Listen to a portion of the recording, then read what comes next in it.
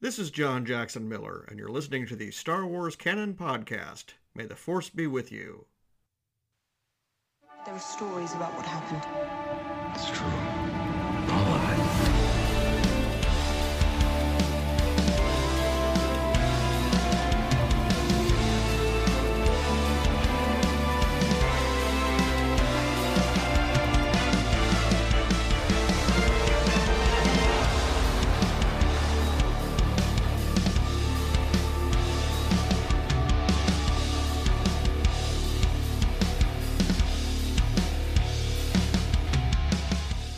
Hello, everybody, and welcome to this episode of the Star Wars Canon Podcast. I've got a bad feeling about this one. I'm your host, Brian Miller, and I'm so glad you decided to join me yet again to talk about our favorite thing in the world, Star Wars. And I say I've got a bad feeling about this episode because as excited as I am to finally be back, for some reason my camera app was having a hard time recording the video for this.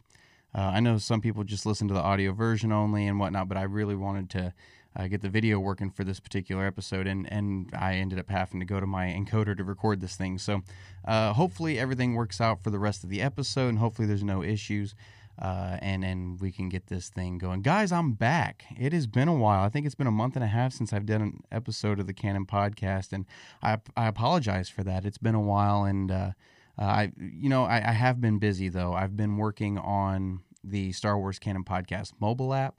I've been working on putting this recording booth together so that I've actually got a little nook in the house I can come to and record, and I'm not getting pickup noise or semi-noise going by the house and stuff like that. And I live on a 2-lane highway.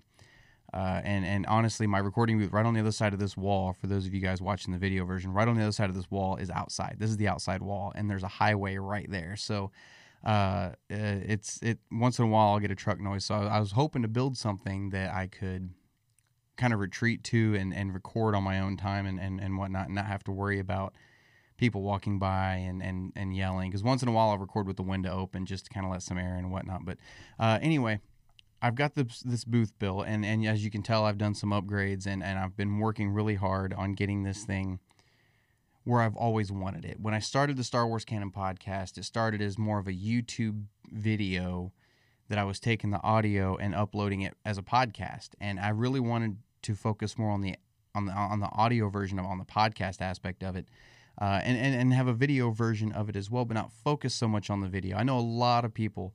I've gotten a lot of emails saying that a lot of people watch the video version more than they do listen to the audio, and I completely get that. I completely understand that. I'll still throw some graphics up for cover art and stuff like that, but it's not going to be focused as a YouTube video anymore, in case you guys were wondering. So I'm very excited about this episode. I've been kind of dreading it a little bit because I think a week and a half ago I put out the announcement that I was going to be coming back for this episode because there was so much to talk about, and I was kind of dreading it. I wasn't sure if I was going to get everything put together in time, but by the grace of the Force, I did, and here we are. So I mentioned the Star Wars Canon Podcast mobile app a while ago. For those of you that don't know, those of you who are tuning in for the first time and checking out the show, I welcome, by the way. I do appreciate it. But the Star Wars Canon Podcast mobile app is a little passion project that I've been working on for a while, close to a year, actually. Actually, I think yesterday was a year. Yesterday makes a year since I started working on this thing. I wanted to make a mobile app that had everything you would ever need for Star Wars Canon in one place. One app that you could download, that you had a timeline of where everything went, a description of everything, a place where you could go online to purchase everything if you wanted, just all kinds of stuff. And I've been working really hard on it. It's not finished yet. I'm very excited about it. I'm very excited with how much work I've gotten done on it. I'm very excited with how it's looking and how it's turning out. It's actually turning out better than I ever thought it would. This thing is going to have a lot. So for all you Canon junkies out there, those of you who are after, my own heart, this is what the app is officially going to have in it. There's going to be a tab where you can listen to this podcast, an audio-only version, in-app. There's going to be a tab where you can watch all of the YouTube videos for this channel in app. So if you want the video version of the podcast, you can watch it in the app. You want the audio only version, you can listen to it in the app. There's going to be a place where you can send in mailbag questions, which I've got some mailbag questions picked out for later on in the show. But we'll get to that later. But there's a place where you can send in a question to have on the podcast. All the social media links are going to be on there, a place where you can go check out the Patreon. If you decide you would like to help support the podcast in any way, the entire timeline of canon material is going to be on this thing. It's going to be broken down by story arc, and I actually decided to use... I know Disney came out with their own, dating method for the timeline, and it's just stupid how it's all relevant now to the Starkiller incident, which is just absolutely stupid. I decided to go ahead and go back and use the old BBY, ABY dating technique before the Battle of Yavin, after Battle of Yavin, because that seems to be the midpoint for this entire timeline right now, and it's a really good jumping off point where it's a good reference point. So I decided to use that dating system. There's going to be a link, or there's going to be a tab where you can find links to every single piece of canon material, and you can purchase it through the app, not from the app, but through the app in almost any format you want. So if you want to purchase a novel, there's going to be options for a hardback edition. If there's a Barnes & Noble exclusive edition, which is usually what I try to go for, there's going to be links for the Barnes & Noble exclusive editions, for hardback, for paperback. There's going to be links where you can download the Audible version directly to your phone. There's going to be links where you can download the ebook version directly to your phone. For comic books, you're going to be able to download the digital version directly to your phone. You're going to be able to find links to purchase hard copies of these comic books as well.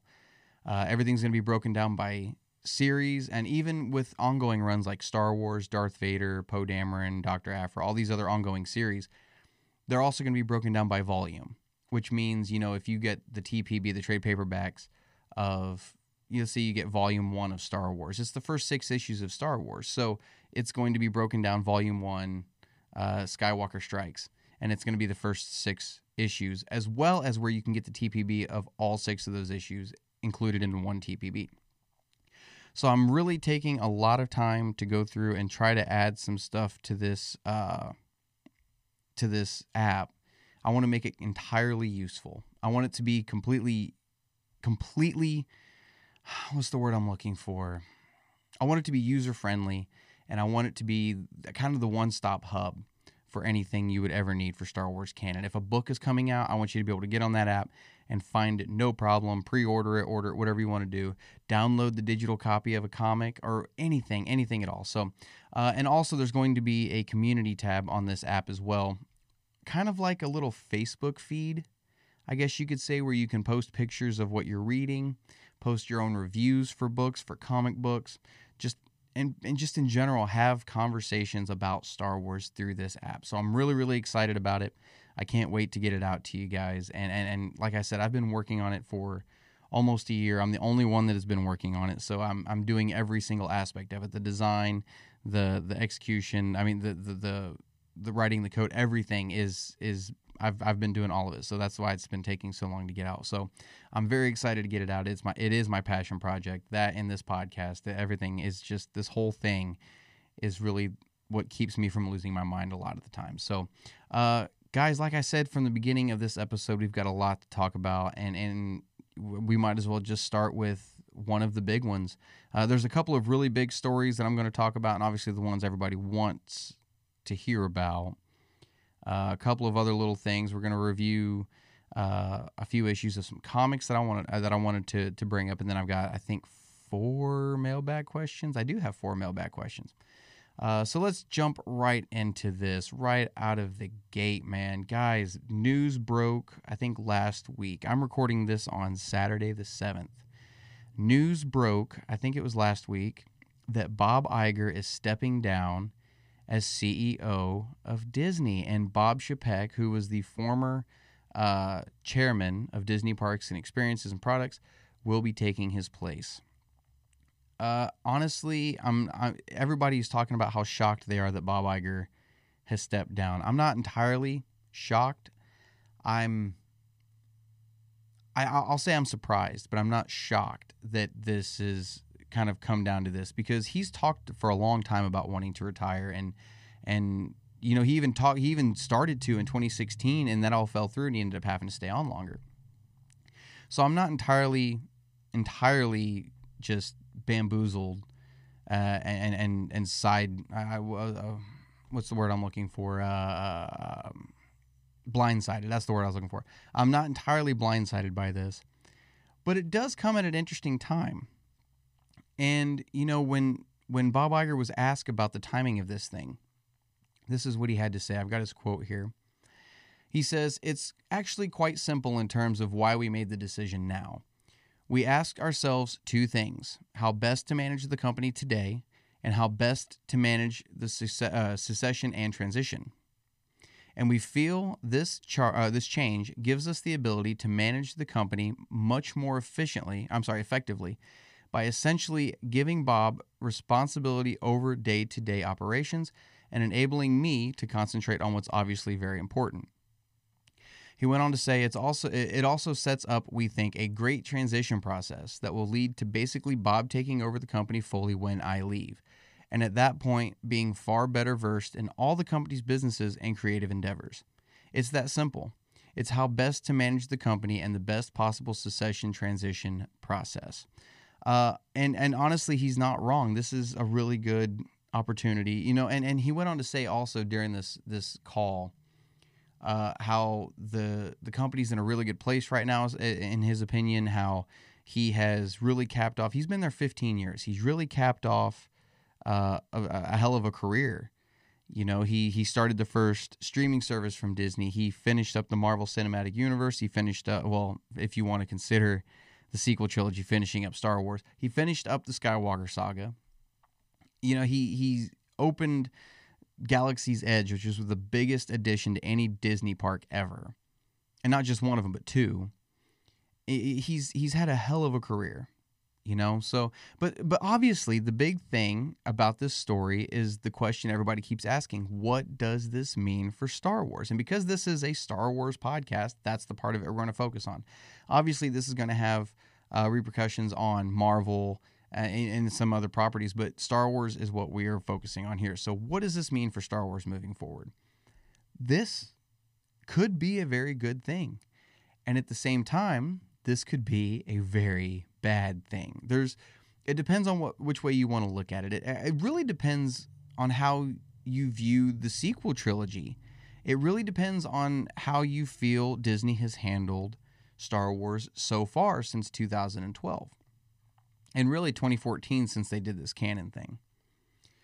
For those of you who like the sequel trilogy, for those of you who really enjoyed the direction it went and enjoyed those films and who enjoyed the new canon, this could potentially be a bad thing. It could be a great thing, but it could potentially be a bad thing. Obviously this guy's going to come in with his own ideas, with where he thinks it should go, where the franchise should go, and kind of what he would want to do with it. Now, keep in mind, though, we do have the next several years already laid out for Star Wars. So his hands are, I don't want to say his hands are a little tied, but he does have a bit of an obligation to stick with what has been announced so far.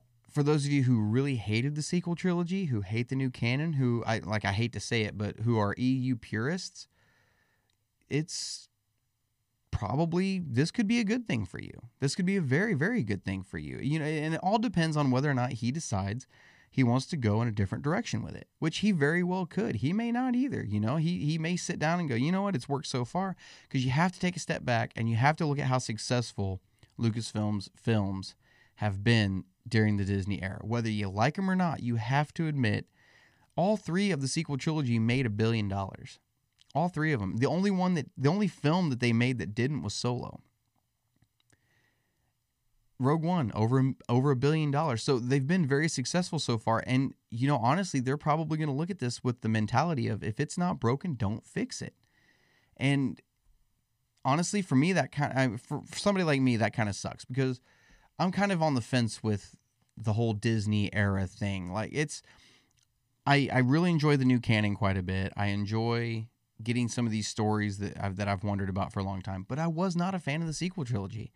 And, you know, I was up until episode 9, and it honestly kind of derailed it for me. And I'm not going to sit here and bash the sequel trilogy. I'm just not going to do it. We've got more stuff coming, which we'll talk about here in a little bit, but there's plenty. It's not the end of the world. There's plenty of more Star Wars stuff coming. But for me, I'm kind of optimistic about this. As somebody who didn't like the sequel trilogy but does enjoy the new canon, I'm very optimistic about this. This is something that I'm looking at as we're getting fresh blood in. We're getting a new perspective in on things. Now, keep in mind, Kathy Kennedy, lover or hater, is still in charge of Lucasfilm. We don't know how much longer that's going to be the case, but she is still in charge of Lucasfilm. And, you know, she's the one that's greenlighting projects. And honestly, yes, the buck is going to stop with Bob Chapek, but I think maybe this is wishful thinking, and maybe this is just me hoping, but I feel like he's going to be the kind of guy that's going to rein Kathy in a little bit more and say, no, it's not just up to you anymore. And if he's smart, and I'm not going to say this just to pander to people. If he's smart, he will slowly transition Kathy out and bring in somebody who is kind of a Kevin Feige, not Kevin Feige, not the Kevin Feige, but is kind of a Kevin Feige to Star Wars. Somebody who can sit down and come up with this master plan, this entire story, and not rush the damn thing, and actually take your time and tell a story that's going to end up paying off. And I think, honestly, we're getting ready to get something like that. And we'll talk about it here in just a few minutes, with this Project Luminous, the High Republic thing. But I think this is a good thing for Disney. I think even if you're a fan of Bob Iger's work, whether you are or not, I think everybody should be optimistic about this. The fact that they're bringing in fresh blood, a new perspective to the company and to the decision-making process of this entire franchise, this should be a good thing for everybody. This isn't something that everybody should step back and go, oh crap, here we go. They're gonna fuck it up. No, it's not. That's not the way you should be thinking about this right now. Give the man a chance. We'll see what he has to offer this franchise, the company. And, you know, remember, he's not just in charge of Star Wars. He's got Marvel that has already been laid out. Phase 4 has already been laid out. He's going to be the one calling the shots for Phase 5. You know, he's going to be the one talking with Kevin Feige and Kathy Kennedy on Marvel and Star Wars and saying, yes, we're going to do this, this, and this. And you know what? Maybe, you know, he was in charge of Disney parks and experiences and products. He's obviously set back. You know, if he was the chairman of Disney Parks, so he has a lot of experience working with the whole Galaxy's Edge process and this whole the PR around it and the publicity and all this other stuff. He's got to be the kind of guy that's going to sit back and listen to fans and listen to what they want and listen to their critiques, listen to their commendations. When you tell him, hey, good job, I think he's going to take that to heart. When you tell him, ooh, that's probably not such a good idea, I think he's going to take it to heart. So I guess only time will tell. He doesn't actually take over until I think next year. But we'll see how it goes. We really will. And they've got enough stuff lined up until he takes over that we've got a lot coming still. So his stepping in will be here before you know it. And honestly, all we can do is sit back and wait and see how it's going to go. So let's move on to this next topic that I've got. This is another big one that I've gotten a lot of people asking me about. And it's something that I was really wrong about this. And I'll explain why. This Project Luminous was finally announced. Almost a year after they initially brought it to our attention. It took them almost a year to bring this thing out.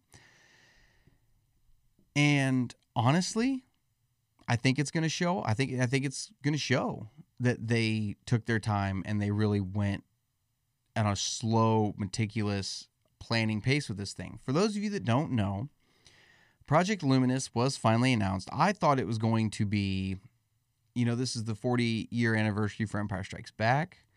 For the 40-year anniversary of Star Wars, we had Project Blue Milk, which turned out to be the 40 short stories from a certain point of view. And I thought this was going to be right along the same lines as Empire. I really, really did. And I was completely wrong. There were rumors talking about that this was going to be announced as High Republic, and I'm not really one that buys into the rumor mill very much.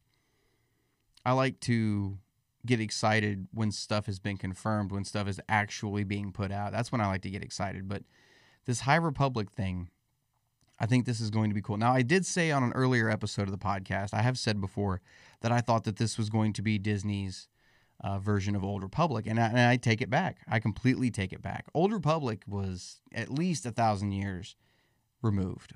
At least to get Old Republic, you have to go back at least 1,000 years. This is 200 years. This isn't much of a time jump, to be honest.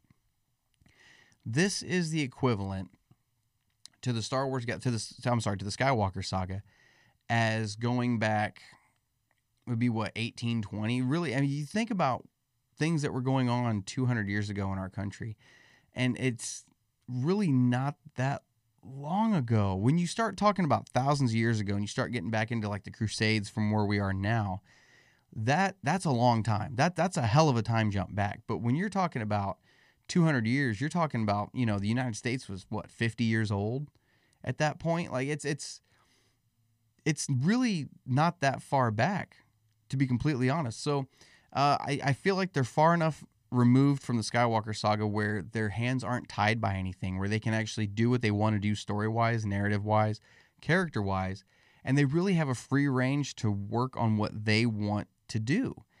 And the fact that they've sat down, and they released this little video, this little trailer for the High Republic, talking about the process that they went through and who all was involved, and kind of showing some little snippets of them working on it.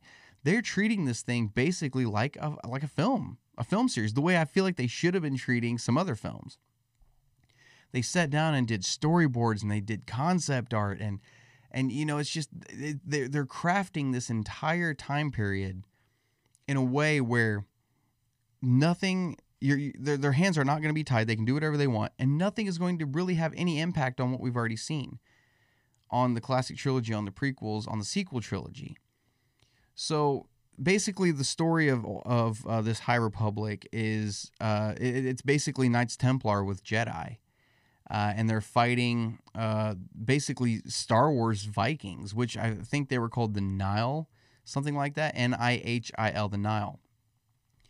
And what I found interesting about the Nihil were their motto, and it is, "You can't take it with you, but we can take it from you."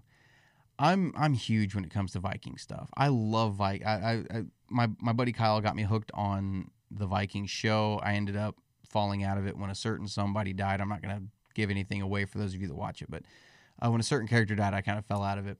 But I'm a huge Assassin's Creed fan.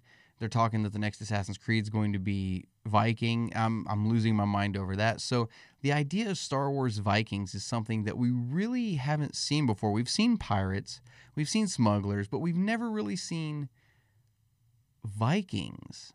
And it's kind of a cool concept, to be honest. And it's something that I think would be a great villain for Jedi of the time period. They were talking about what scares the Jedi during this time period.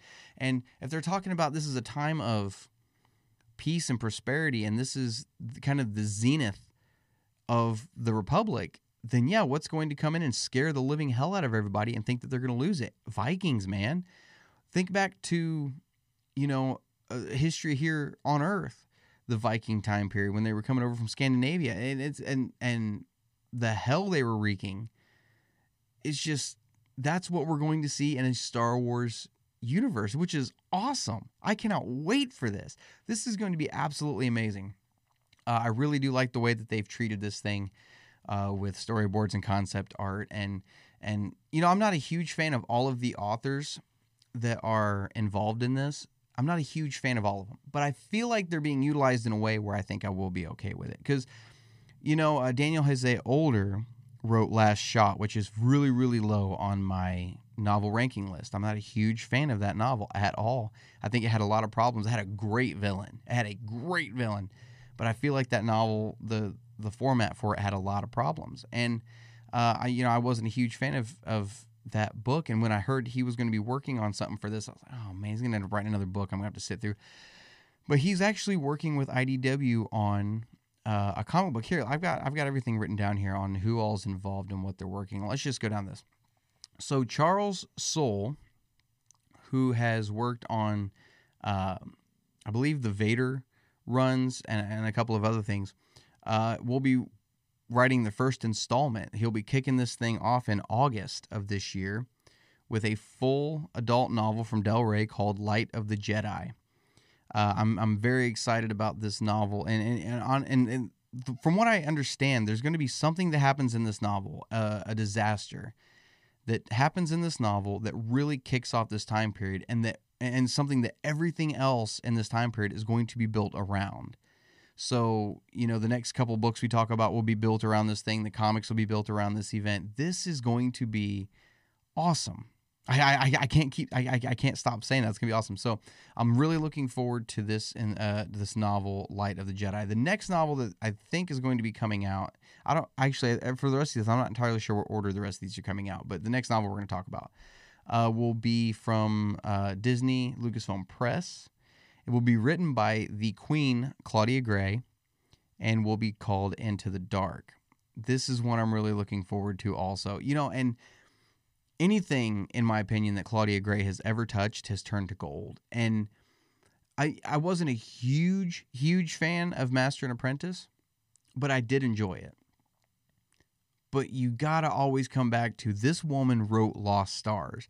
This woman wrote Leia, Princess of Alderaan. This woman wrote Bloodline. She is the queen of canon, in my opinion. Absolute queen. And to see her working on a project like this, where she can actually, she's not tied down by what has come before, which she had no input on whatsoever. This is a story that she has had input on for the entire thing, and she gets to tell this part of it. And I'm so excited for this. I love Claudia Gray. They couldn't have picked a better author than her to be a part of this. They really couldn't have. The next book that's going to be coming out is by Justina Ireland. It'll be a middle grade novel called A Test of Courage. This will be more for the children. More of a younger age. I'm assuming a higher elementary age.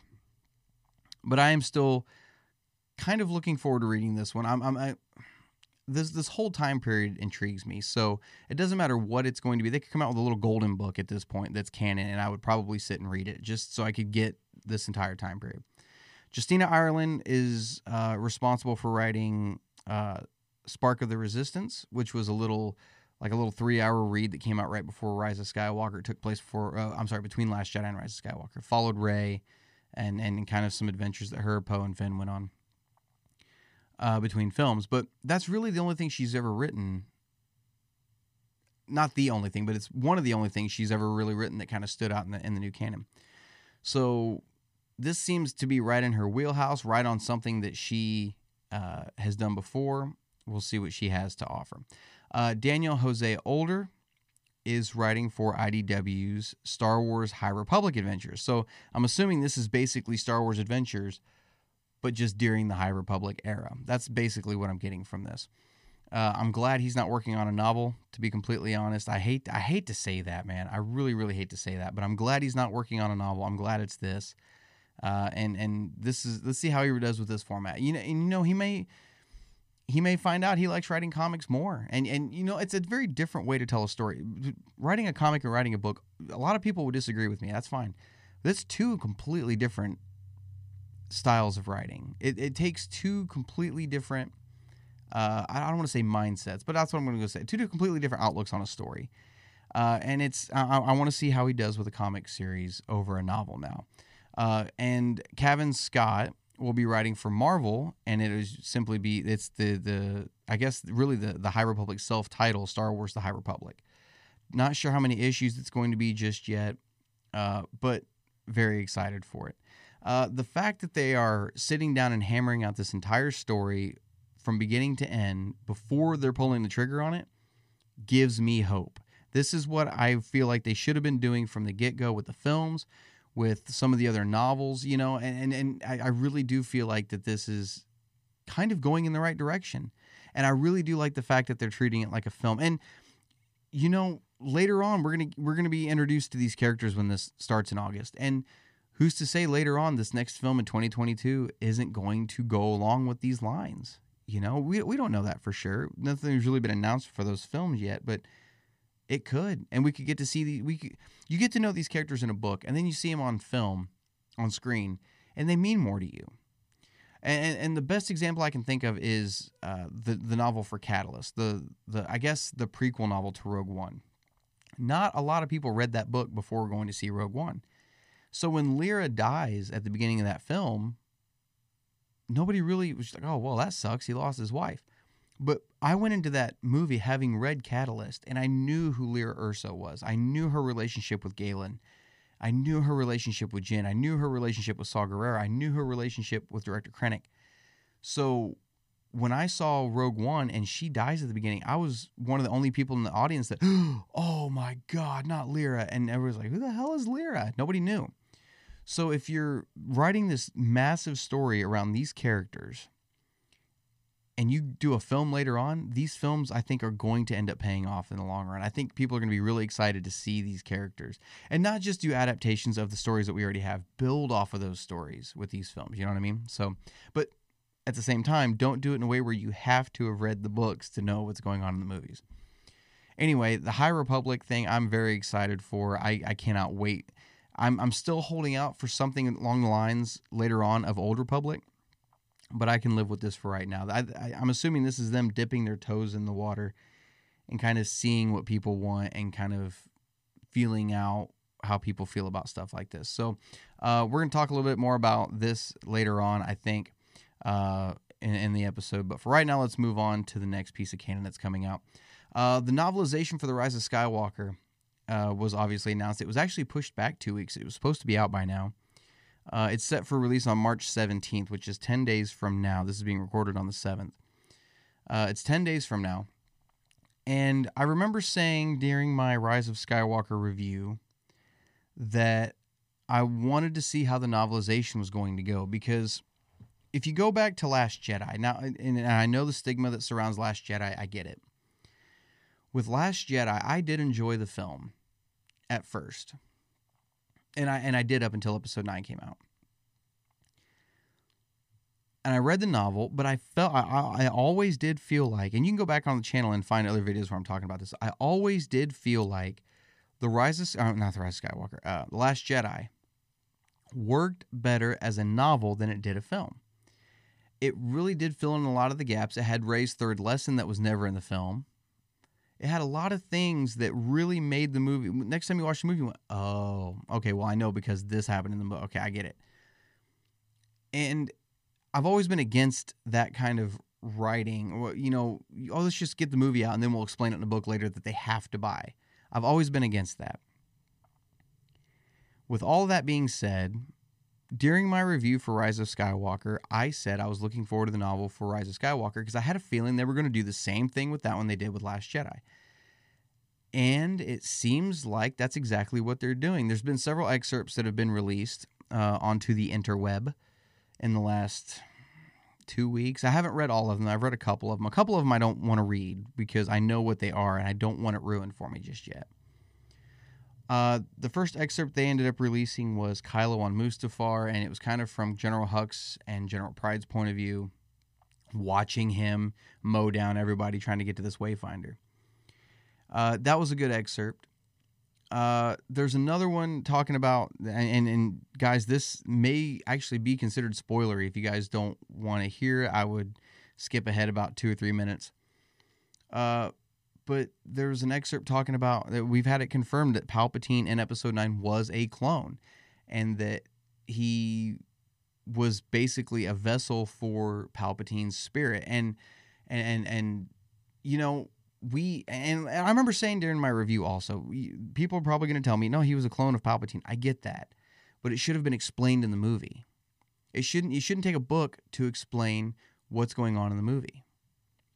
I should have been able to watch Episode 9 and walked out and went, that was a clone of the Emperor. But that was definitely a clone of the Emperor. I get it. He just couldn't contain his spirit. I get it. Never explained. But the fact that they're putting it in the novel, I read that excerpt talking about Kylo seeing the cloning technology hooked up to the Emperor and stuff. Reading that excerpt alone has me excited for this novel. I cannot wait to read this book. I cannot wait. Kirsty sent me a link on Messenger the other day to an article that I did not click on because I didn't want it to explain how. But honestly, the headline kind of gave it away a little bit, and it was talking about how Rey's father was a failed clone of Palpatine. So Palpatine didn't actually get laid anytime. These are questions that should have been answered in the film. They should have been, because remember walking out of Episode 9, everybody's like, the Emperor got laid? What? When did that happen? That's disgusting. Like, everybody was talking about that. That should have been explained, that it was a failed clone. And if you'd have touched on the clone thing, you could have said this was a failed clone of Palpatine that gave birth to Rey. And they never touched on it. But there's another, I guess, excerpt that is out that I have not read because I don't want it spoiled for me. And it's basically explaining how Palpatine survived Return of the Jedi. I'm excited to read it. I cannot wait to get my hands on this book, to see the version of Episode 9 that I feel like should have been on screen. But at the same time, I have this mentality that it shouldn't be this way. It shouldn't take a novel to fix a movie. It really shouldn't. I should not be looking... Look, after if a movie comes out and they're getting ready to do a novelization for it 2 months later, you shouldn't be this excited to get the novelization of a movie that you've seen. You should be like, oh, well, okay, cool. It's a novelization of it. So what? I've already seen it. It shouldn't be, oh my God, I can't wait to get my hands on this to see what else there was. It shouldn't be that way. So like I said, I am looking forward to it, and I can't wait to go through it and to have all my questions actually answered for the first time. So we'll see how that goes. Speaking of Rise of Skywalker and adaptations, the comic adaptation for The Rise of Skywalker has also been announced. It will begin its run in June and will run 5 issues. That alone tells me that this is going to be a throwaway 5-issue series, because every other film adaptation, whether it be Force Awakens, Last Jedi, Rogue One, those 3 were like 6 issues, I believe. And the Solo comic adaptation was 7 issues. How are you going to cut down the finale of the Skywalker saga to 5 issues? And they were talking about after, because the adaptation for Force Awakens was very cut and dry. It was just a very abridged version of the film. When Rogue One came out, this is going to have a little bit of extra stuff in it, so calm down, they'll have a couple extra scenes, it'll be worth the buy then. And it had a couple of extra little things. Last Jedi didn't have so much extra stuff. It was pretty much verbatim again. Solo really, it was longer for the adaptation, but it was just because it was more loyal. It wasn't as abridged. They really didn't add a lot to the Solo comic adaptation. The fact that this one is 5 issues, don't expect anything new in this comic. Don't expect them to be dropping any extra scenes in this thing. Expect it to be an extremely abridged version of the film as a comic. That's what it's going to end up being. Anything extra you're going to want from Rise of Skywalker is going to be in the novel. So I'm not remotely excited for the comic at all. I'm going to buy all 5 issues just so I can throw them in my long box with every other Star Wars comic that's ever come out. But I'm not going to... I may not even read it. To be completely honest, I may skim through it to see if there's anything extra. But if I get 2 or 3 issues in and there's nothing extra, I'm not going to finish it. There's not going to be any point. This comic adaptation should have been at least 7 issues, at least. So I'm not remotely excited about this comic at all. And for the last thing concerning Rise of Skywalker, the film itself is set for release digitally on March 17th, which is 10 days from today, same day as the novel being released, and then will be released on Blu-ray on the 31st. I'm going to try to get the Best Buy Steelbook edition, because that's what I've gotten for all the other saga films. I wasn't able to get them for Rogue One or Solo, but I was able to get them for all the saga films. So I'm going to try to finish off my saga this way. Like I said in my review for Rise of Skywalker, I'll probably watch it once and then put it on the shelf. Honestly, I'll probably end up buying the Blu-ray, and before I watch the Blu-ray even once, I'm probably going to read the novel, because the novel obviously is coming out like a week before, but I'm probably going to read the novel and then watch the film one time and put it on the shelf and call it quits. So For those of you who are excited about it, cool. Can't wait for you guys to get it. I'm excited to kind of look. As much as I didn't like the film, I am excited to sit down and watch it at home in high res. I really am. You can sit down and actually kind of pick your way through it, and it's a good way to notice things that you never noticed before. But I'm not looking forward to it. In my opinion, honestly, as far as Star Wars is concerned, it's got its head on in the right direction when it comes to comic books right now. I've got 3 comic books I want to talk about. I want to talk about issues numbers 1 and 2 for the new Star Wars run, and I want to talk about Vader number 1. I haven't read anything past those. I haven't gone to pick up my pull file for this month yet. That's going to be in 2 weeks. I'm going to go pick up my pull file in 2 weeks. But I have read the first 2 issues of Star Wars. I've read the first issue of Vader. Let's talk about the Star Wars run for a second. This run of Star Wars went back to issue number 1, takes place between episodes 5 and 6. The first issue and the first half of the second issue take place during Empire Strikes Back. It takes place between Luke and Leia and Lando escaping from Vader, and it takes place between that and when Luke's getting his new hand. Luke has that bacta thing on his wrist for the first issue and a half.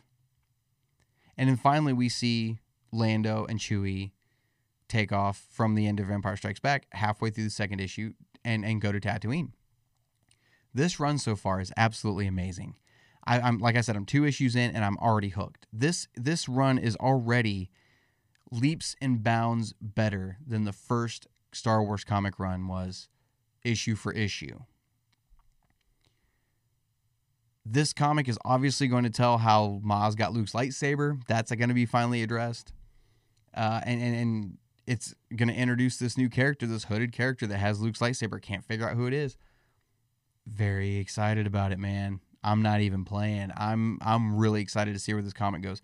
It's really delving into Luke's mentality and him kind of dealing with finding out that Vader is his father, with him being injured the way he was.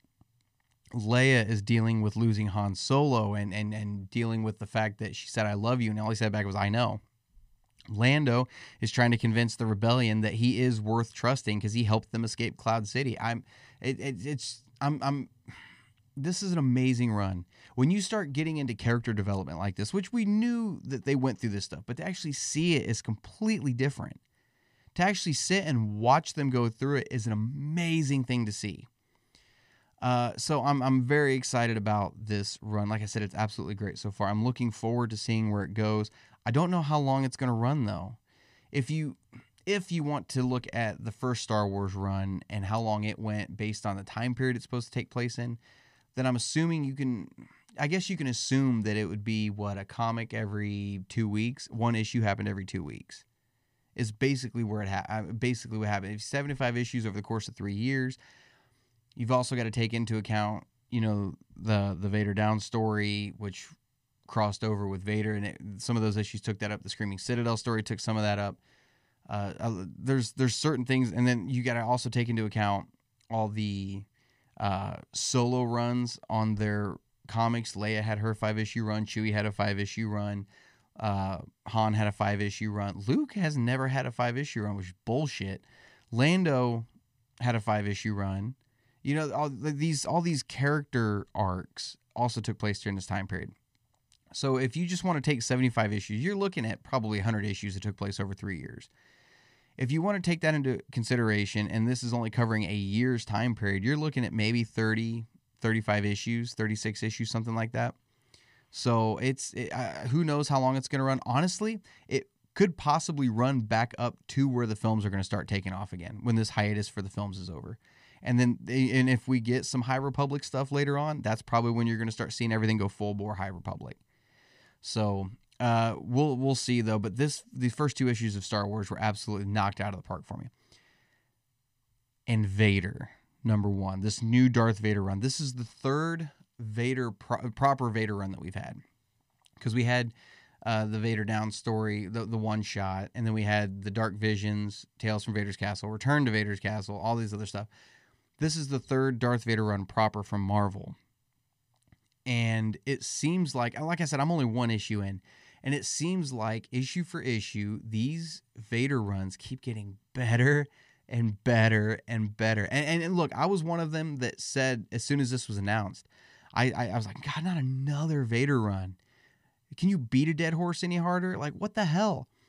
This Vader run, holy shit. I cannot wait to see where this goes. For those of you who have read it, you know what I'm talking about. And I'm going to talk about it here for a second.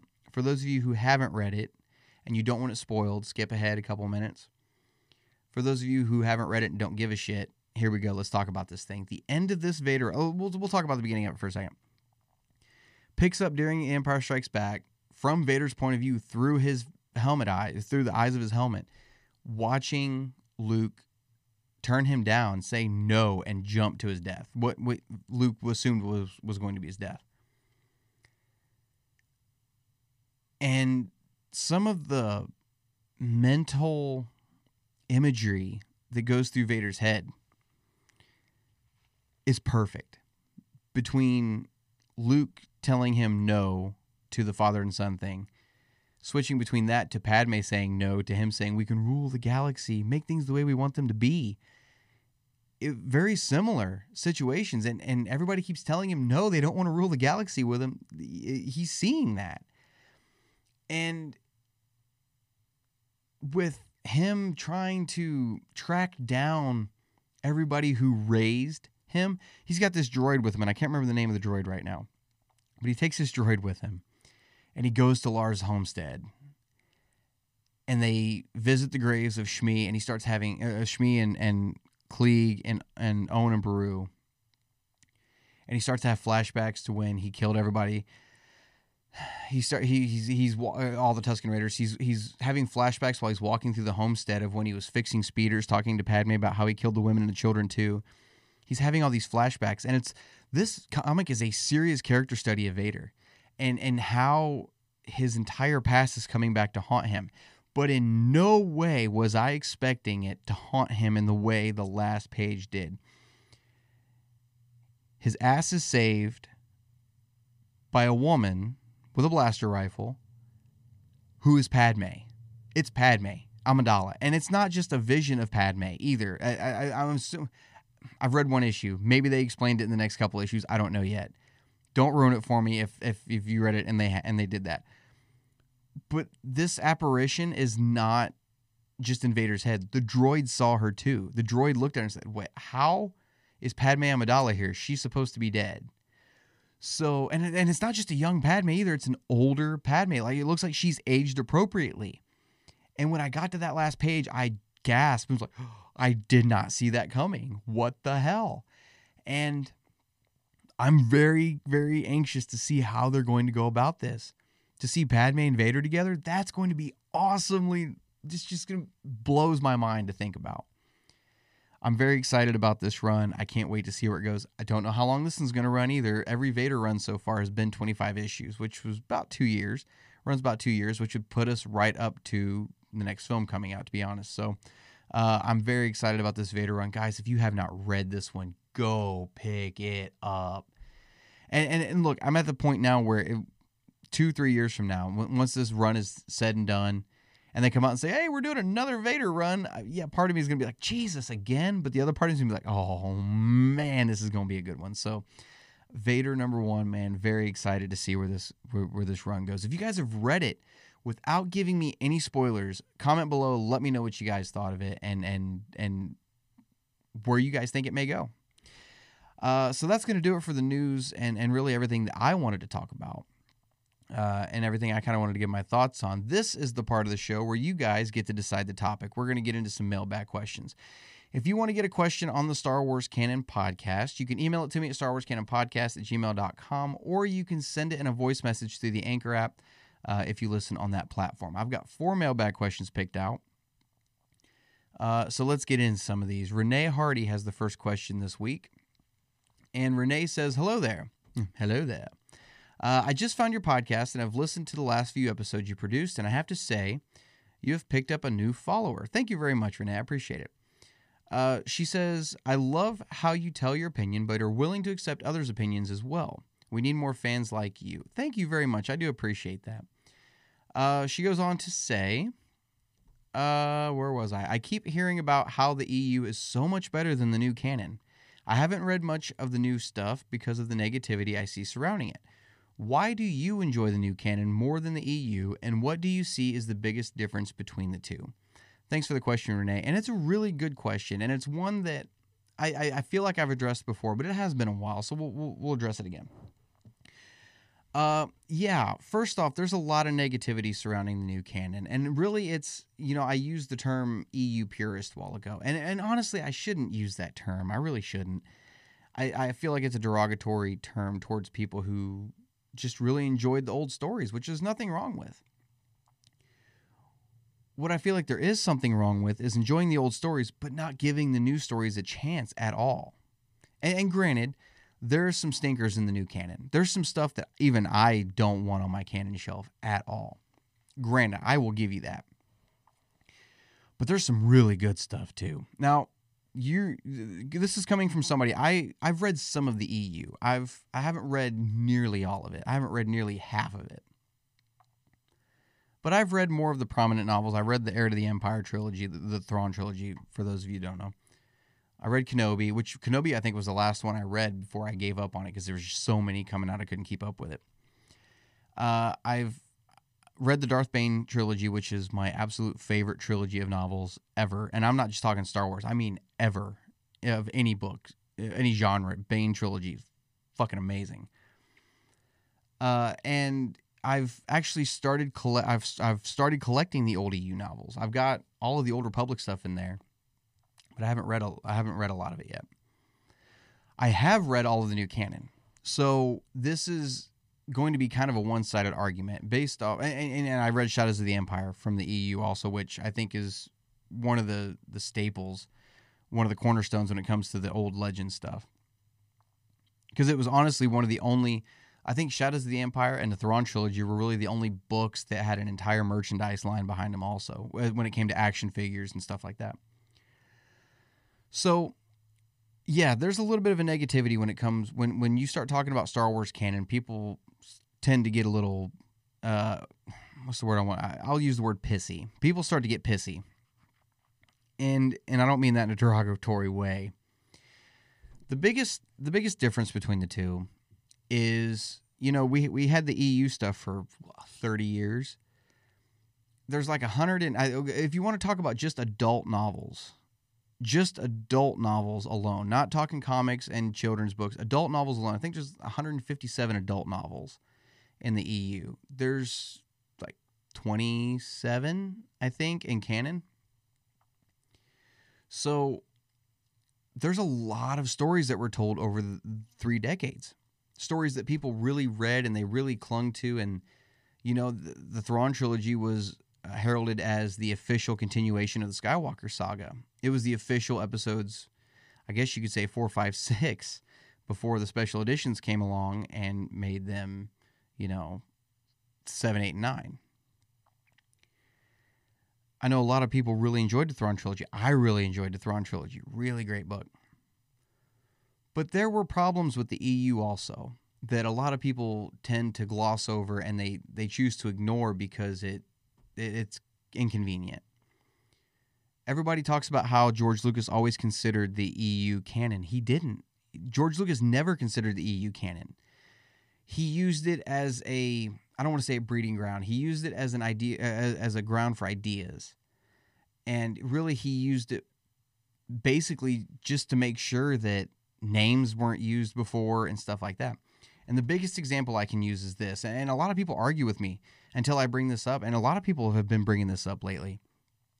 If George Lucas considered the EU canon, why did we get the Clone Wars that we got in the films? Why wasn't it the Clone Wars that was mentioned in the Thrawn trilogy, where there were actual clones of Jedi? Why didn't that happen? So, George Lucas never considered the EU canon. I think he considered parts of it as kind of, we can say that happened. I think he really ran with the idea of having the Skywalker twins again, the Solo twins, I should say, Jason and Jaina, and then Anakin later on. I think he really did grasp onto that idea quite a bit. But for the most part, the EU was never considered canon. It never, and it had layers of canon, which granted, the new canon has got layers of canon too, whether they want to admit it or not. It does have layers of canon also. But the old EU was really contradictory. I mean, extremely contradictory. There were stories popping up of characters that had died in other book series later on, you know, and it's just a lot of stuff that just didn't mesh well. And yeah, there's people out there like those stories, and there's nothing wrong with that.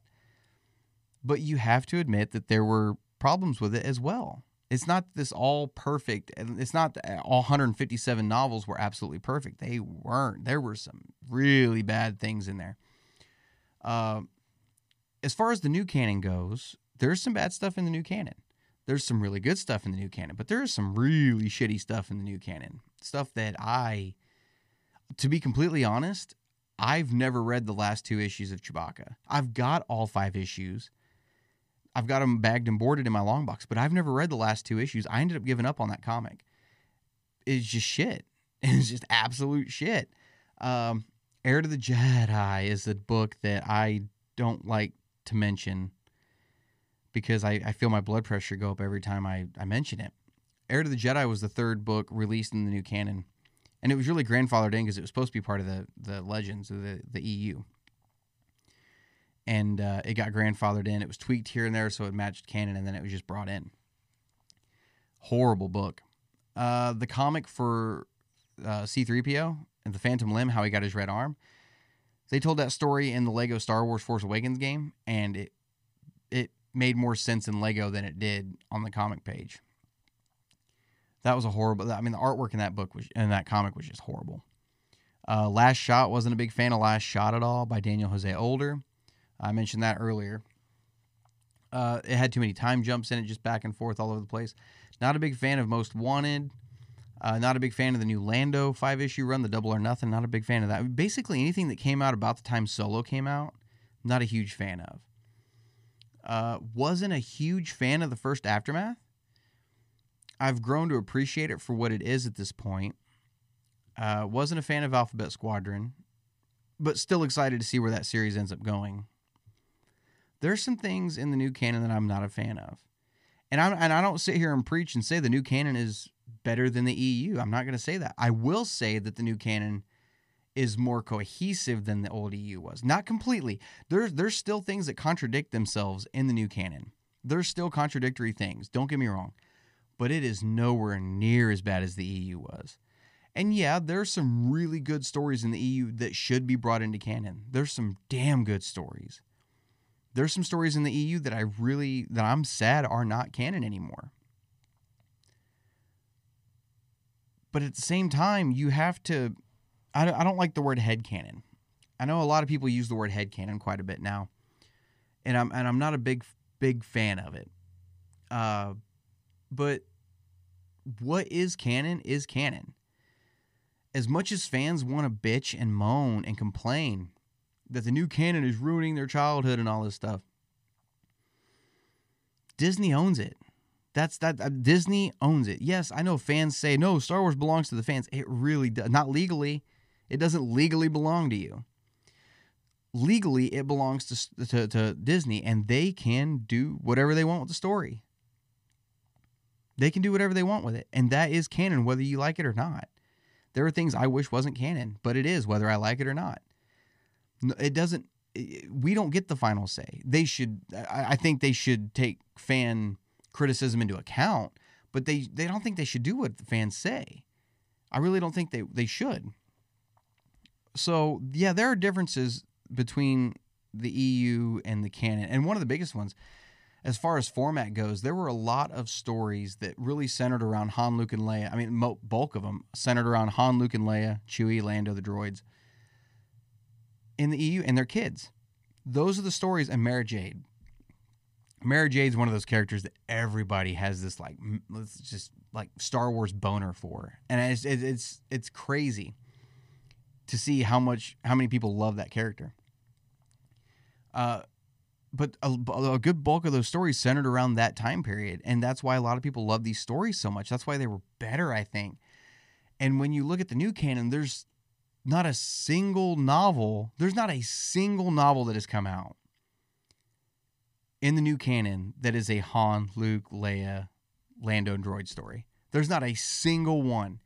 There are novelizations, if you want to call them that, for episodes 4, 5, and 6. The Princess, Scoundrel, and the Farm Boy, So You Want to Be a Jedi, and Beware the Dark Side of the Force. Those are basically novelizations. They're horrible novelizations, but they're basically novelizations. That's as close as you got. There is nothing else in the new canon anywhere that has Han, Luke, Leia, Lando, and the droids. Nothing along the same lines as what the EU was. And we need some of that. Don't get me wrong. There's a Han and Lando novel. There's a Leia novel. There's nothing with those three teaming up to fight the next big baddie. And really with the old canon, they really focused on the big three and that A team of characters during that time period. And now with this new canon during this time period, we've got so many new characters, so many more badass A teams, that now Han, Luke, and Leia have kind of lost their luster a little bit as far as heroes are concerned. So when you start focusing, and granted, you have to expand the universe, you have to tell more stories, but you need to have a central core of storytelling around those characters. Those are the ones people love the most. And we have nothing on Luke Skywalker. Literally nothing on Luke Skywalker. No Luke novels at all. We have the Legends of Luke Skywalker, but all of that was tossed up for debate whether it was canon or not. The only things we know about Luke as far as in between episodes 6 and 7 are he went to, I don't remember the name of the planet now, in Battlefront, when he went and got that compass at the Emperor's Observatory. We know he was there, and we know he started a Jedi training facility, and we know he trained Ben Solo. And that's basically all we know. We don't, everything else is kind of left up for debate. We need more stuff that really brings those characters together, and there's no reason we can't. Even in the canon now, they could still do it. There's still a huge time gap between Last Shot and Bloodline, which is really the main novels there. There's still like a 20-year time gap there where you could still tell stories with Han, Luke, Leia, Lando, and the droids. And Chewie, there's that gap there. And I think if they actually got somebody to sit down and write those stories, they could really feel a lot like EU novels.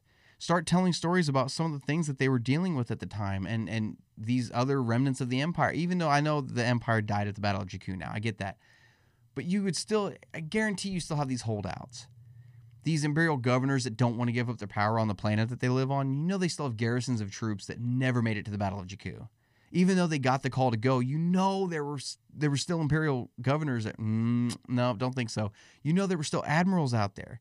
Whatever happened to Admiral Ray Sloan? We don't know whatever happened to Sloan. So she could be the next big baddie for Han, Luke, and Leia to deal with. So there's still so much more that they could tell and to make this thing still seem like the EU.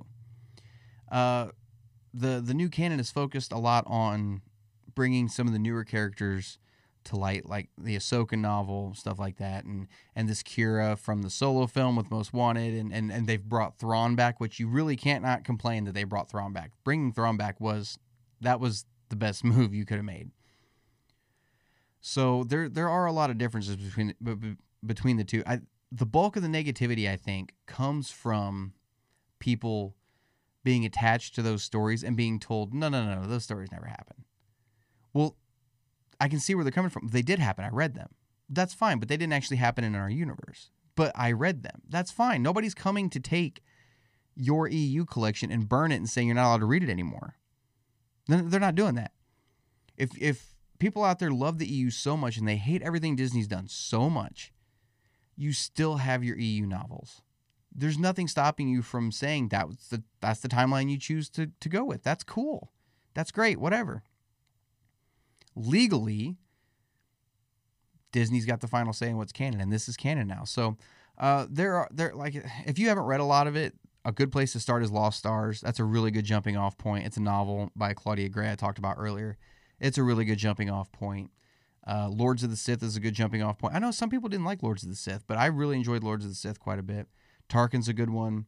Bloodline's a good one. So there are really good places where you can really jump off and see what was going on in the galaxy. So, Renee, thank you so much for listening. Thank you so much for being a follower now.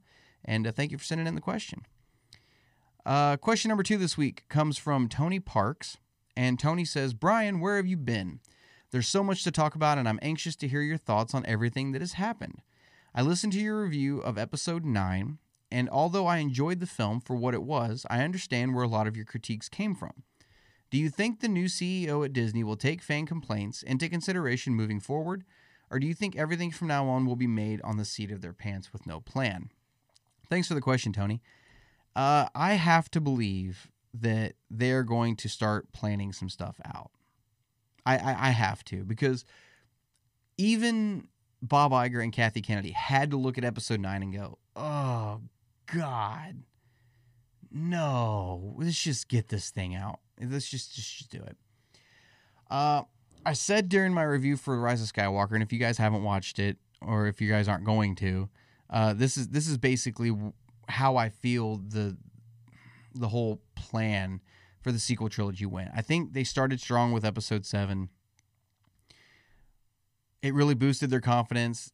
7 was pretty well received. It wasn't perfectly received. It wasn't universally loved, but it was pretty well received. Last Jedi came along and they wanted to do some bombshell twist, something that had never been done in Star Wars before, and I think it fell flat with a lot of people. Well, it's obvious that it fell flat with a lot of people, but I think at that point they took a step back and went, oh shit, we fucked up. We just need to get this trilogy done, wash our hands of it, and if it sucks, it sucks. If not, then cool, but let's just wash our hands and move on to the next thing. And I think that's honestly what happened. You know, with JJ talking about how his whole plan was to bring Palpatine in the first place, I don't buy that. I don't buy it at all. I don't think there was... I think, honestly, after Last Jedi... Now, don't get me wrong. I think Rian Johnson went in a direction with Star Wars that they didn't think he was really going to go. That JJ had no idea of. Don't get me wrong. I think he went just out there. But I don't think... I think it's naive to believe that JJ from the beginning was like, no, we're going to bring the Emperor back. We're going to do that. That's got to be the big baddie, right? No, that's not the plan. Because the original plan was JJ to do 7, Rian Johnson do 8, and Colin Trevorrow to do 9. And we've read Duel of the Fates. They released it. He leaked it. He leaked his version of Episode 9 that they were going to go with, and the Emperor's nowhere in it. It's nowhere in there. So you can't sit there and tell me that was the plan all along. The Emperor was never part of this plan. He was shoehorned in to get fans back on board, and they had to come up with some way to bring him back that made sense, and making Rey a Palpatine I don't want to say it made sense, but it made sense. That was the only way they could really bring him back and explain why he was back. So I think moving forward, I have to believe that Disney is going to take this stuff into consideration, and they're going to actually plan what they're doing. I have to. If they're taking look with this High Republic thing, it's a series of books, and they're treating it like a film. They're doing storyboards and concept art and idea boards, and they're getting everybody in the same room together to brainstorm. If they're doing that for a set of novels, you know they have to be thinking about doing this for the films. They have to be thinking about it going forward. Because honestly, they missed their mark with the sequel trilogy, in my opinion. I think that, like I said, I think they started strong. I think they really could have nailed it if they had... It's kind of a blanket statement. I really think they could have nailed it had they just kept their head on... If they'd have kept their head on, or turned on the right way. I think they could have done it. But I think they... Like I said, I think they really thought they had something with Last Jedi, and then it just derailed. So I think this new CEO, he's going... I really do believe he's going to take a new approach to these films. And remember, Kathy is still in charge of greenlighting everything. I know everything still has to go through Bob, but it's going to be Kathy making most of the calls. I think you're going to see a completely different process when it comes to making Star Wars content from here on out. And I think this High Republic thing is complete evidence of that. I think that right there is them coming out saying, "Hey guys, look, we get it. We're planning something big. We're gonna carry this process on throughout all of our franchise from now on." So I think you can rest assured they're going to have a plan from now on. But you still have to keep in mind too, though, and I keep coming back to this, and I keep having to remind myself of this. Yes, episodes 7, 8, 9 were made by the seat of their pants, but they still made $1 billion fucking each. And it goes back to, if it's not broken, don't fix it. So did they really learn their lesson, or did they not? There's two sides of me that are just warring back and forth. I want to be the optimist, and the other side of me just wants to be the realist. And it's I guess, like I said earlier, we're talking about Bob Chapek. We'll just have to see how it goes, you know? So thank you for sending in the question, Tony. Guys, let me know. Do you think Disney learned their lesson with the sequel trilogy, or do you think money talks more than fans? You know, let me know, guys. I want to hear you guys' opinion on this. Thanks for sending it in, Tony. I appreciate it. Question number 3 this week comes from Brandon Wood. And Brandon Wood says, "Hey, Brian, I love your podcast and really looking forward to your mobile app. It will be great to have a quick guide to all things canon." Thank you so much, Brandon. I do appreciate that. Now that High Republic has been announced, does that mean we're going to leave the Skywalker saga era behind completely? And as a follow-up, once they've told all the stories they want in that era, will we get a proper Old Republic, or will we go back into the future hundreds of years past the Skywalker saga? Looking forward to hearing your thoughts. Thanks for the question, Brandon. No, I don't think we're leaving the Skywalker era at all, actually. I think this High Republic thing is honestly a project that they were doing that's testing the waters to see if we want something that takes place that far back, and to see if they can even pull it off, see if we even care about some of the characters they're going to come up with. I don't think we're going to leave the Skywalker saga era anytime soon, at least not in the next couple of years. I think once we start getting films that take place, if we start getting films that go Old Republic, I think then you're going to start to see less and less Skywalker saga stuff. But as of right now, we're still getting the Star Wars run, which is between Empire and Jedi. And you know we're probably going to end up getting a Star Wars run between Jedi and Force Awakens. We're still getting novels announced of, you know, Queen's Peril that's coming out this year. We're going to be getting the Thrawn trilogy, the new Thrawn trilogy, the Thrawn Ascendancy trilogy, the Chiss Ascendancy, sorry. We're going to be getting that coming out. There's so much other stuff. This High Republic thing is just kind of mixed in with everything else. This is just a new time period that they're kind of playing around in, I think. I think they have plans to make a film with this time period, but I don't know if they want to pull the trigger on it just yet. I think they're waiting to see how fans react to this, and to see if it's something that we really care about, something that we really want, before they start delving into their own time period and leaving what we know behind. At this point, I think they would be committing suicide. I think they would be committing suicide to not stick with some of the stories that still need to be told in the Skywalker saga. I really think so. Look, we're still getting another season of Mandalorian. That's going to take place during the Skywalker saga. We're still getting the Obi-Wan series, which is coming, takes place during the Skywalker saga. If we still get the Cassian Andor series, taking place during the Skywalker saga. So I don't think we're going to be leaving the Skywalker saga behind anytime soon. I just think they're starting to kind of play around in a new sandbox, seeing if they can come up with some ideas that we're going to like, and to play around in an era where they have no responsibility to stay true to anything else, that doesn't have effect on anything else. I think and there's a reason I say that. I think they want to see, going back 200 years is an Old Republic. I said that earlier. I think going back 200 years removes you just enough where you are free to tell some stories and to see if you can tell stories that people care about, before you go back to the Old Republic and fuck it up from the beginning and not be able to salvage it. I think that's what they're doing. I think before they go to touch the Old Republic, they're making sure they can do it and that we're going to accept it before they go back to a time period where once they start, there's no stopping it. Once you mess up, there's no fixing it. So this is going to be a trial and error thing, I think. And don't get me wrong, this whole High Republic thing could come out and all of it could suck. I don't know. I don't think that's going to be the case. I think the only thing I really don't have a lot of faith in is the Star Wars High Republic Adventures. That's the only thing I really don't have a lot of faith in. I think if they just did this time period as novels, because if you look at the covers of those books, they look like Legends novels. They look like they really came right out of the Legends era. And I think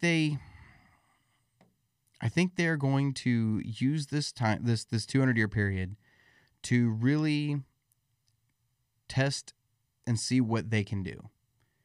Because remember, everything Disney has done so far as canon goes, builds off of something that was already there. It builds off of the Skywalker saga films. It builds off of characters that were introduced in Clone Wars. It builds off everything that was already there. The only things that don't really, well, I guess even Resistance does, to be honest. Leia is in Resistance, and even Rebels builds off of Ahsoka, who was already in Clone Wars. And it's, they haven't actually shown that they can come up with their own ideas yet. Everything that has come along so far has been branched off of something that was already there. So this is their way of going back and telling stories that don't branch off of anything. And I think it's going to turn out all right. I think it'll be okay. So do I think they'll eventually go back to the future? Oh, man. I don't think they're... Look, if this High Republic thing takes off and it's really popular and fans love it, then you're going to start seeing Old Republic stuff. I guarantee it. But I don't think... You go back 1,000 years, you've got 1,000 years of stories to tell. You don't have to go anywhere else in time for a long, long time. Even with High Republic, if people like these, you have 200 years you can tell stories over. Think of how much canon material there is in a 60-year gap between Phantom Menace, 67-year gap, I think, between Phantom Menace and Rise of Skywalker. Think of how much is there. And that's 67 years. Now take 200 years. So you're looking at 3 times that. You've got a lot that you could tell in that time period. But let's say they do tell all the stories they want to tell during that period. Will they ever go back to the future? Probably at some point. I don't know how old I'll be when they get to that point, but I don't want to say they're going to, but I don't want to say they won't either. I would like to see them do that, kind of do some descendants of the characters that we've seen before, the way the sequel trilogy should have been. Because even in Legends, I don't know a lot about him, but I know Cade Skywalker was a big deal in Legends, and it was, I guess, a descendant from Luke Skywalker, I guess years and years and years and years and generations down the line. I don't really know his whole backstory, so I'm not going to pretend like I do, but it seems like a cool character to kind of visit, if you ask me. And, Luke's Force Ghost popping up and giving him advice and stuff like that. They're cool. Yeah, I wouldn't mind seeing that. I don't know how you're going to establish that so much time has passed, but I think it'd be kind of cool. You spend 7-8 years telling stories in High Republic and during the prequel era, and then all of a sudden you're like, hey, we're going to go back and kind of visit these characters again just to see what they're up to, see how things turned out, and see what the state of the galaxy is. And by then, maybe you figured out how to tell stories the right way with Star Wars, and you can actually tell a sequel trilogy that makes sense, So we'll see, man. I wouldn't mind seeing something beyond the Skywalker saga. Right now, the only stories that are going to be taking place beyond Episode 9, I think, are IDW Star Wars Adventures. I think that's the only one. I think that's the only medium they're telling stories in right now. And who knows? We might start get novels later on down the road. Who knows? So, guys, let me know. Do you guys think they'll ever visit the sequel trilogy era, the far future of Star Wars? And if they did, would you guys be excited to see something like that? Let me know, guys. I want to see your opinions on that. And the last question this week comes from Richard Olson. And Richard says, what are your thoughts on the idea of a young Han Solo Disney Plus series? I read somewhere last week there was a rumor going around it could happen. If it did, what would it have to include in its run to make it worth watching for you? Thanks for the question, Richard. First off, what would it have to include for me to watch it? The Star Wars title. Anything titled Star Wars, I'm going to end up watching it. But I know what you meant. Look, I saw the rumor about the Han Solo series. I don't know if there's any truth to it whatsoever. I do believe that is something that Disney would probably do. They have Alden Ehrenreich signed on for more appearances as Han Solo. I think that's for films. I'm not sure how that translates to television or to something like a streaming service, to be honest. I think it could be... I think Han Solo and Chewbacca being smugglers, I think that lends itself very well to being a series. I think that's something that every episode they could be on a new adventure and getting their asses into trouble and pissing somebody else off and swindling somebody else and, You know, I think it lends itself well to being a series. Doing different smuggling missions, show what happened with Jabba. You know what I mean? And or even, you know, the whole Jabba thing was mentioned at the end of Solo. Just skip that. And we know what happens. We already know what happens. Just pick up after that, and he's trying to work that debt off. Do that. Make a series of that. That'd be all right. You know, you could introduce live action versions of Hondo at some point, you know, and there's a lot you could do with a series like that. But the big thing that you would have to focus on with a series like that is Crimson Dawn with Darth Maul and Kira's connection with Darth Maul going to Dathomir. That has to be in there. If you want to make this series worth watching, you bring back Ray Park as Darth Maul, you get Sam Witwer to voice him like you did in Solo, and you show this Crimson Dawn thing. Show Crimson Dawn trying to hunt down Han. He's trying to dodge them while doing smuggling missions to pay off Jabba the Hutt. That's totally worth watching. Totally worth watching. So, and you know, we could even see Darth Maul end up where he is in Rebels at some point too. You know, as the old man on Malachor, when he's trying to recruit Ezra as his apprentice. You know what I mean? So, there's a lot you could do with that story. There really is. And as a Disney Plus series, I'd watch it. Don't get me wrong, I'm not going to be, if they announce it tomorrow, I'm not going to sit here and go, oh, I cannot wait for that series. I'm not going to say that. I'm like, oh, well, okay. I guess we're doing a Han Solo series now. But at the same time, I don't feel like this is going to be something that the fans really embrace, if you know what I mean. Solo was the only film out of everything Disney's made so far, out of the Disney era films, that really bombed. And I think that would carry over to a series as well. Don't get me wrong, it's on a streaming platform, so what? They're not really losing anything. They're still getting their monthly subscribers in, right? You're not paying anything extra to watch a Solo series. So it'd be cool to see the Falcon again and see him modifying the Falcon here and there, watching it just fall apart around him when he's trying to rebuild it. You could even bring Lando back into it, and he could be pissing Lando off once in a while, because in Empire Strikes Back, you know, Han talks about when they're trying to land on Cloud City, and Chewie says something, or Chewie rattles off something to Han. He's like, well, that was a long time ago. I'm sure he's forgotten about that. Surely he's not talking about the Falcon. Surely he's not. There's got to be something else. There's got to be more history there than just what we've seen in Solo. You know, and even in the new Star Wars run, Lando talks about how Han was his friend. Really? Was he really? Based off of what we've seen and what we've read, was he really? At that point. So there's got to be more to it than that. And you could really put all of that in a Han Solo series, let it run 2 seasons, tell a couple of cool stories with it, and cap it off, man. You know, stick another feather in Disney's hat. That's all you could do with it. So, yeah, I would end up watching it. I would watch it every week, just like I did Mandalorian. I don't think I would count down to season 2 the way I am Mandalorian. And I'm more excited for the Obi-Wan series than anything. And I'm really excited for this Cassian Andor series. Believe it or not, that's something I'm really, really excited for. But Han Solo Disney Plus series would be bottom of my excitement list for me as far as that goes. So I hope that answers your question, man. Thank you for tuning in. I appreciate it. That's going to do it for mailbag questions. And I think it's going to do it for this episode, guys. Hey, next week, I'm going to be guest starring on Mark Tolley's podcast, War of the Stars. He's been doing a series on the women of Star Wars, and this coming week, they'll be talking about Princess Leia, our beloved princess. I can't wait to talk about Leia some. And I think last week they talked about Padme. I know Mark and I tried to record an episode for Padme, and we kept having a lot of technical difficulties, and he ended up not using that episode, and he ended up redoing that episode with his co-host. So this week we will be talking about Leia, and I'm very excited about that. So make sure you guys tune in for that as well. Thank you guys and gals for tuning in this week. I sure appreciate it.